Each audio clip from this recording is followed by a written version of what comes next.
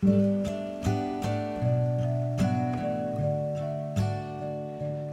Granville Chapel. It's such a delight to be with you again today. My name's Susan Reddy, for those of you who don't know me, and I will be bringing you part of the series of preparing for a different world that we have been looking for these past weeks. And today we're in chapter 6 of Deuteronomy. And Deuteronomy was Moses' last speech to the people of Israel while they were on the doorstep of the Promised Land, after spending 40 years of wandering in the desert. And so Moses gives them this speech because he wants to prepare them for their lives there.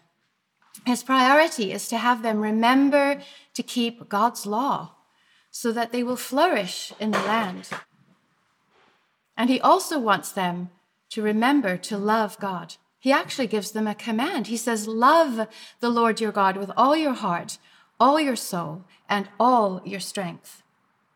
He knows, actually, that if they love God, everything else will fall into place. But he also reminds them to tell their children so they too will learn to love God and also thrive. But as we come to these verses, they were written so very long ago. They can seem either really familiar or kind of dry and dusty. And we think to ourselves, what on earth has this got to do with me? 2021. But the truth is, we are some of those children that Moses was talking about in the verses. As followers of Jesus, we are the spiritual children of Abraham. And the people of Israel are our ancestors in the faith. So we need to be told about God's faithfulness and love, so we too can trust him and love him when we face our unknowns. And so today, I want to remind you of your family history. But I am not going to tell you about it. I've actually invited someone to come talk to you who is there. I'll go get her.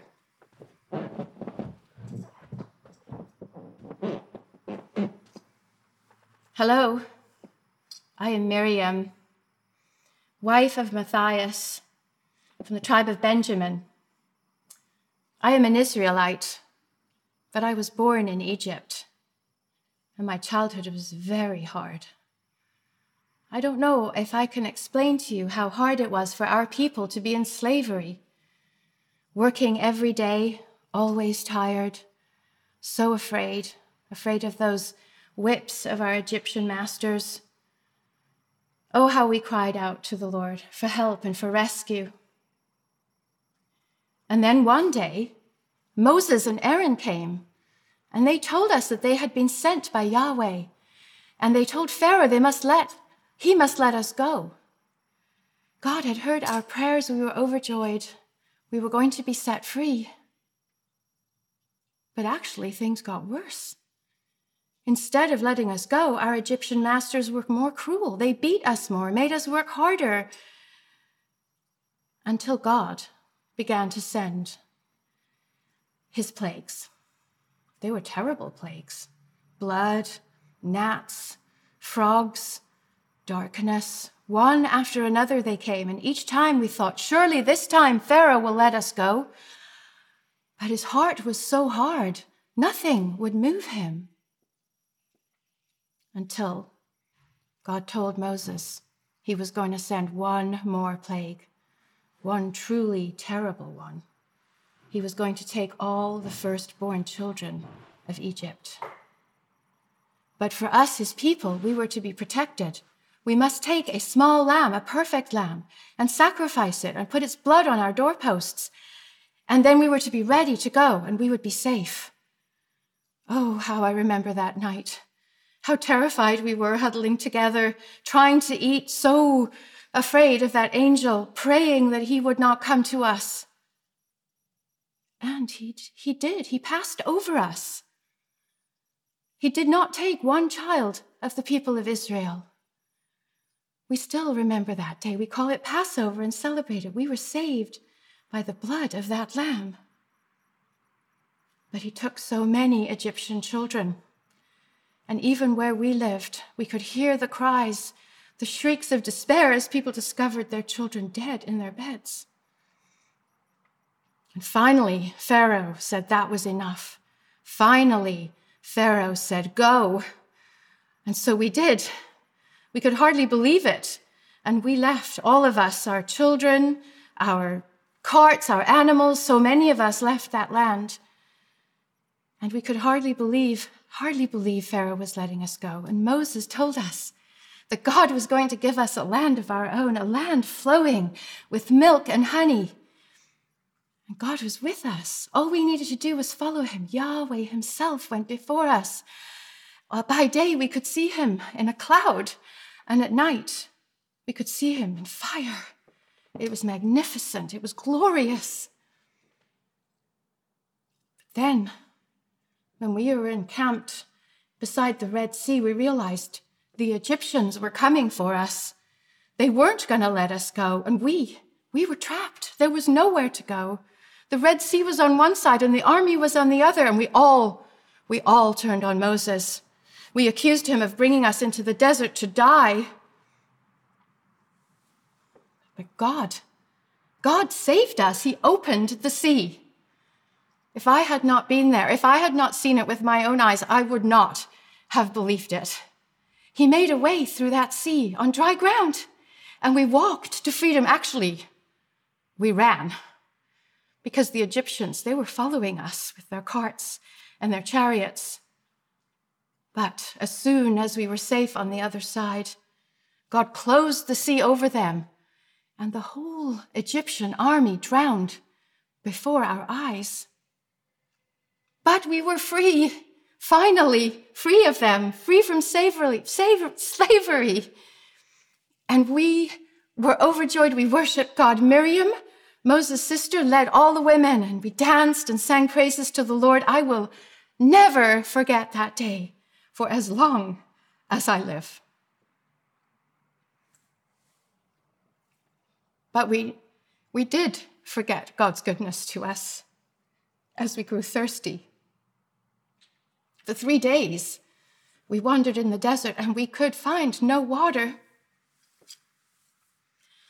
I don't know if you know what it feels like to be thirsty, but we were in the desert. We were in the sun, and all of our animals, all of us, we were almost dying of the thirst. And finally, we came to some water, but the water was bitter. Mara, that is what we called it, bitter in our language. Bitter water, bitter disappointment, bitterness with Moses, and yes, with God. But God saved us. Again, he showed Moses some wood, and he put it in the water so it was clean and we could drink it. And then God led us to Elim, a place of oasis where we were refreshed. But we soon forgot again when we were hungry. We went into the desert of sin. I often think that is a well-named desert because, we sinned there. We grumbled against God and complained and cried out for food. So Moses prayed to God. And that evening, he gave us quail. So much quail. We could just reach out and grab it with our hands, and we stuffed ourselves with meat. And the next morning, when we woke up, after the dew was gone, all over the ground, there was white flakes. We didn't know what it was. We walked around saying, "Manna, what is it?" And Moses said to us, "It is God's bread for you." So we collected it, and we ate it, and it was sweet like honey. And every morning after that, when we awoke, except on Sabbath, God gave us his bread to eat. So we spent 2 years there, mostly at the foot of Mount Sinai, until God brought us to the Promised Land. We could see it was good land. And so we waited with excitement and anticipation as Moses sent in spies to see what the land was like, to see what we would find there. Then the spies came back and they brought terrible news. The land was wonderful, yes, flowing with milk and honey, but the people were giants. Compared to them, we were like grasshoppers, so small, so weak. How could we take this land? Caleb and Joshua, they wanted to go in. They wanted to trust Yahweh. But the rest of the adults, they did not want to go. The other 10 spies spread such a terrible report. They were filled with terror and they refused to go. And they even wanted to pick somebody, a new leader, to take us back to Egypt, back to slavery. God was so angry. I think he was going to wipe us off the face of the earth. But Moses went and prayed for us. Praise God, he forgave us. But he told us we would not enter that land, that we must now wander for 40 years in that desert until every adult who refused to go in died in the desert. Only then could we return. And so that is what we have done. For 40 years now, we have lived and wandered in the desert. Oh, the grief we felt. At first, I was so angry, and I blamed my parents. I blamed all the adults. How could they be so weak and lacking in courage? This was Yahweh. We must trust him to go in. But then I began to blame God. I said to him, "Why are you allowing this? Why did you bring us here?" I would walk behind his pillar of cloud, screaming in my mind against him. I was so filled with anger. I did not believe he loved us anymore. And my life felt as barren as the desert. I wanted to die. Until one day, when I was collecting manna, and I realized what that manna meant. This was God's bread for us every day. We would die without it. I realized despite our grumbling, despite our obstinance, despite everything, God was caring for us. God did love us. I had been blind to it in my anger, but that day, God opened my eyes to see him again. And I began to see his fingerprints everywhere. In the sunrise, the beautiful sunrise over the sand dunes as we would gather manna in the morning. In the refreshment as we would reach an oasis and drink deeply from fresh water. In the joy of laughter with friends at festival time. In the happiness of new love and marriage and children and family. I came to see that, yes, our lives were hard in the desert, but there was also so much joy. And as I saw God, as I realized all those good things were from him, I came to love him and trust him. And my life changed. It was no longer so barren and colorless. It was now full and joyful. I learned so much about God in the desert. I learned I could trust him. 40 years of faithful provision of manna taught me that. I learned he is so powerful, bringing us out of slavery in Egypt, parting a sea, giving us victory over our enemies. Nothing is impossible with God. He is more mighty than anyone or anything. But most of all, I learned how loving God is. His love is infinite. Out of all the people in the world, he chose us, the people of Israel, to be his people. He chose us, and he lives with us, and he loves us, and we are so unworthy. His love is unfailing love. How often we rebelled against him in those 40 years. How often we complained and grumbled and turned from him, yet he never gave up on us. And all the things I learned while wandering in the desert, I realized that it does not matter your circumstance. It does not matter what you have or what you do not have. It does not matter where you live or what land you are in. None of those things bring joy.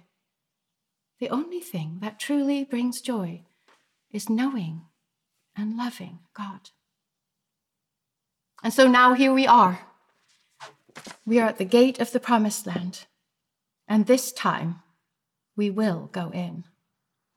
The only people who are left alive now are Moses and Caleb and Joshua of the adults who would not go in. And so Moses is trying to get us ready because he is not coming with us. And we are standing at the doorway of this promised land, and we are so filled with excitement, but we are also very, very afraid. How will we manage without Moses? How will we take the land? We are still so small. What will our lives be like in this new land? There is so much unknown. But Moses, he is trying to give us courage. He is telling us we must remember God's faithfulness. We must remember his love so that we will have courage to go in. And he is telling us we must tell our children. My children were not alive when God brought us out of Egypt. All they have known is this desert. But I want them to love God as I love him. So I will tell them, as I am now telling you. This time, we are going into the land, because if we have learned one thing with God wandering in the wilderness for 40 years, nothing is impossible with God, and he is going to go with us.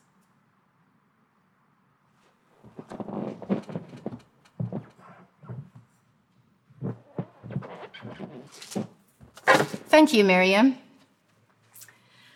I asked Miriam to tell us her story because she is our ancestor, and her story is our story.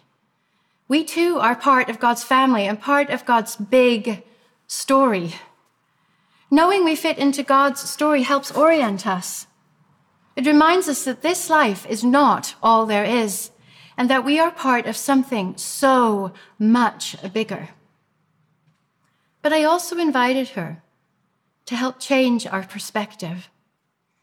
Because when we are in the desert, it is very easy to get lost in the struggle and the suffering and the pain, and to forget God's love and his goodness.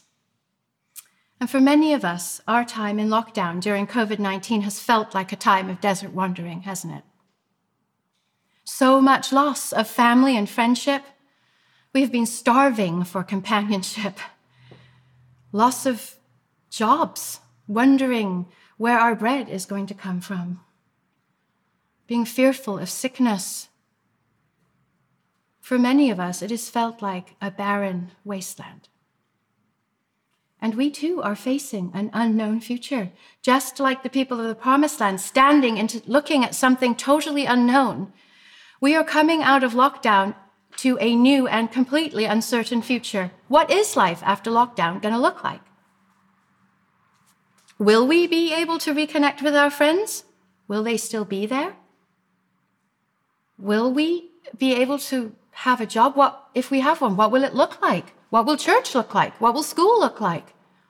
How will things change or worse?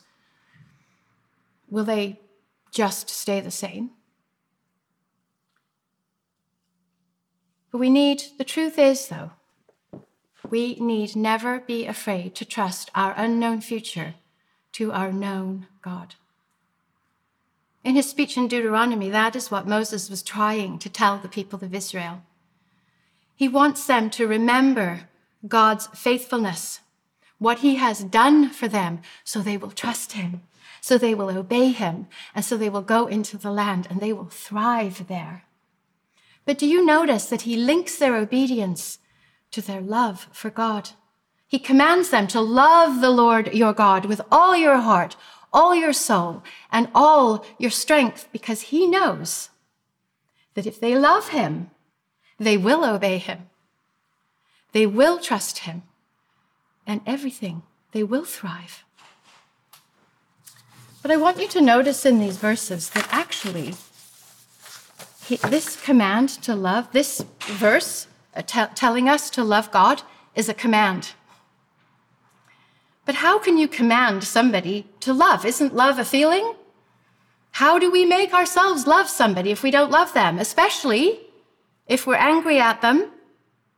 How do we make ourselves love God if we think he's abandoned us, if we think he hasn't looked after us, if we're feeling frustrated with him and anything but loving towards him? Well, first of all, love is actually a gift. It's a gift of the Holy Spirit. And so we can actually ask God for that love. And you know, that is a prayer God will love to answer because he wants us to love him. He desires us to love him. That is why he gave us free choice, so we would choose to love him. But love is a command, which means it's also a choice and it's a decision. We can choose to love God even when we don't feel like it. And we can do that. We can choose to love him by cultivating our love for him. Just as you would plant a seed and cultivate it to grow a plant into a big and flourishing plant, we can cultivate our love for God by watering it, feeding it. And so the first thing we can do to cultivate our love for God, water and feed it, is to contemplate him. Fill our minds with who he is. God is truly beautiful. He is majestic. He is holy. He is magnificent. He is lovely in every possible way. When we see him, we will fall down at his feet. And God is all-powerful, creator and sustainer. Every good thing that we have is from his hand. Everything beautiful in this world started in the mind of God. God is intimate, personal, kind and compassionate, slow to anger, and rich in love and faithful. God is so relational. That is the very definition of who God is. He is Father, he is Son, and he is Holy Spirit. Always they have existed together in what theologians call perichoresis, a divine dance of love, loving each other fully. And out of that love, they created you and me to invite us into that relationship. So how do we cultivate love? We get to know him. We think about him. We fill our minds with him. We talk to him. We read about him in his word. We worship him. We look for him as active and present in our life. And so that actually brings us to the second thing we need to do to cultivate love. We think about what he has done for us and how much he loves us. Like Miriam collecting manna in the desert, we need to open our eyes and to see his love and provision, because honestly, too often we are blind, because God often provides for us in very mundane ways every day. We take it for granted, so we miss his gestures of love. We collect our manna and we forget who has given it to us. So let's just take a moment now, right now, and think about what God has done for us, how faithful he has been to us, how he has provided for us and shown his love to us during our desert time and lockdown. I can think of a few ways. He has given us a vaccine in record time. Who would have thought we could have a vaccine this quickly? Feels like a miracle to me, to be honest. He has protected so many of us from sickness and from death. He has provided our daily bread, even for us who have lost jobs. He's provided fellowship with others and church in the most ingenious ways through Zoom. He has personally strengthened us, shown us his love, come alongside us in our loneliness and isolation. He has spoken to us through his word and strengthened us. He has slowed us down to see the simple beauty of the world again, to hear his still small voice speaking to us, to become more aware of his presence. God's fingerprints are everywhere. We just have to open our eyes to see them. Sometimes God shows his love to us in the most ordinary ways. We forget whose hand has provided it. But we have another incredible, tangible evidence of God's love for us, and that is the cross. Unlike Miriam, who didn't know about the cross yet, we live on the other side of the cross, and we know what God has done for us. We know how extravagant his love was, that he was willing to become one of us, to walk this earth, be part of his creation, and to die a terrible death on a cross, to set us free, not just to set us free from slavery in Egypt, to set us free from sin forever and for always, so we would be his, that we would spend eternity with him. He loves us that much. He gave his one and only Son, that whoever would believe in him would have everlasting life. So if you are tempted to believe that God does not love you, if everything inside of you, all of your experiences during the pandemic have made you think God has abandoned you, today, I want you to look at the cross. I'm inviting you, I'm entreating you to look at the cross and know the truth. God loves you. And he knows what it is to suffer. Jesus suffered in ways we cannot even imagine. So he understands suffering and he sympathizes with you in it. Your suffering is personal to him. He does not turn a blind eye to it. He weeps with you in it. And he is with you in it, strengthening you. He is in you by his Spirit. The very power of God that raised him from the dead is in you, and he is with you. Emmanuel, God with us. And even as the Bible says, even though the fire threatens to overwhelm us or the floods threaten to overtake us, they will not. Because God was holding us in the palm of his hand. He is strengthening us. He is walking with us. He will give you what you need in your suffering. And one day, Jesus is coming back for you and coming back for me. The truth is, our lives on this side of eternity are just a small part of our life story. Our real life story will begin when Jesus comes back. We will have all eternity with him, and we will not even remember our suffering in the glory of his presence. And Scripture tells us that our God is a pursuing, loving, faithful God, that nothing can separate us from his love, that his love is higher and wider and deeper and mightier than we can even imagine. And so this is how we cultivate our love for God. Instead of contemplating what we have lost, how we are suffering, all of our struggles, yes, those are real. But instead of filling our minds with those things, we fill our minds with God, with who he is, all of his faithfulness to us, and we fill our minds with his love for us.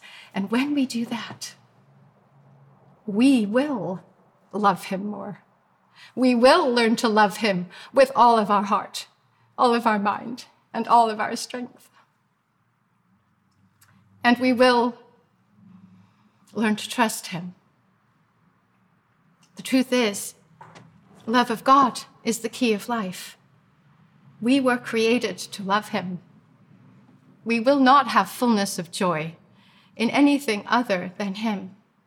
But when we love God this way, and we know he loves us this way, we can face anything in our future, no matter even if it is unknown, no matter if it's scary. So yes, we are facing a new unknown, but we can face our unknown future with hope, with joy, with peace, and with confidence, because we know who God is. He is our Abba Father. He is our beloved Savior, and he is our comforter and friend. Because we know who we are. We are precious children of the living God, cherished beyond our imagination.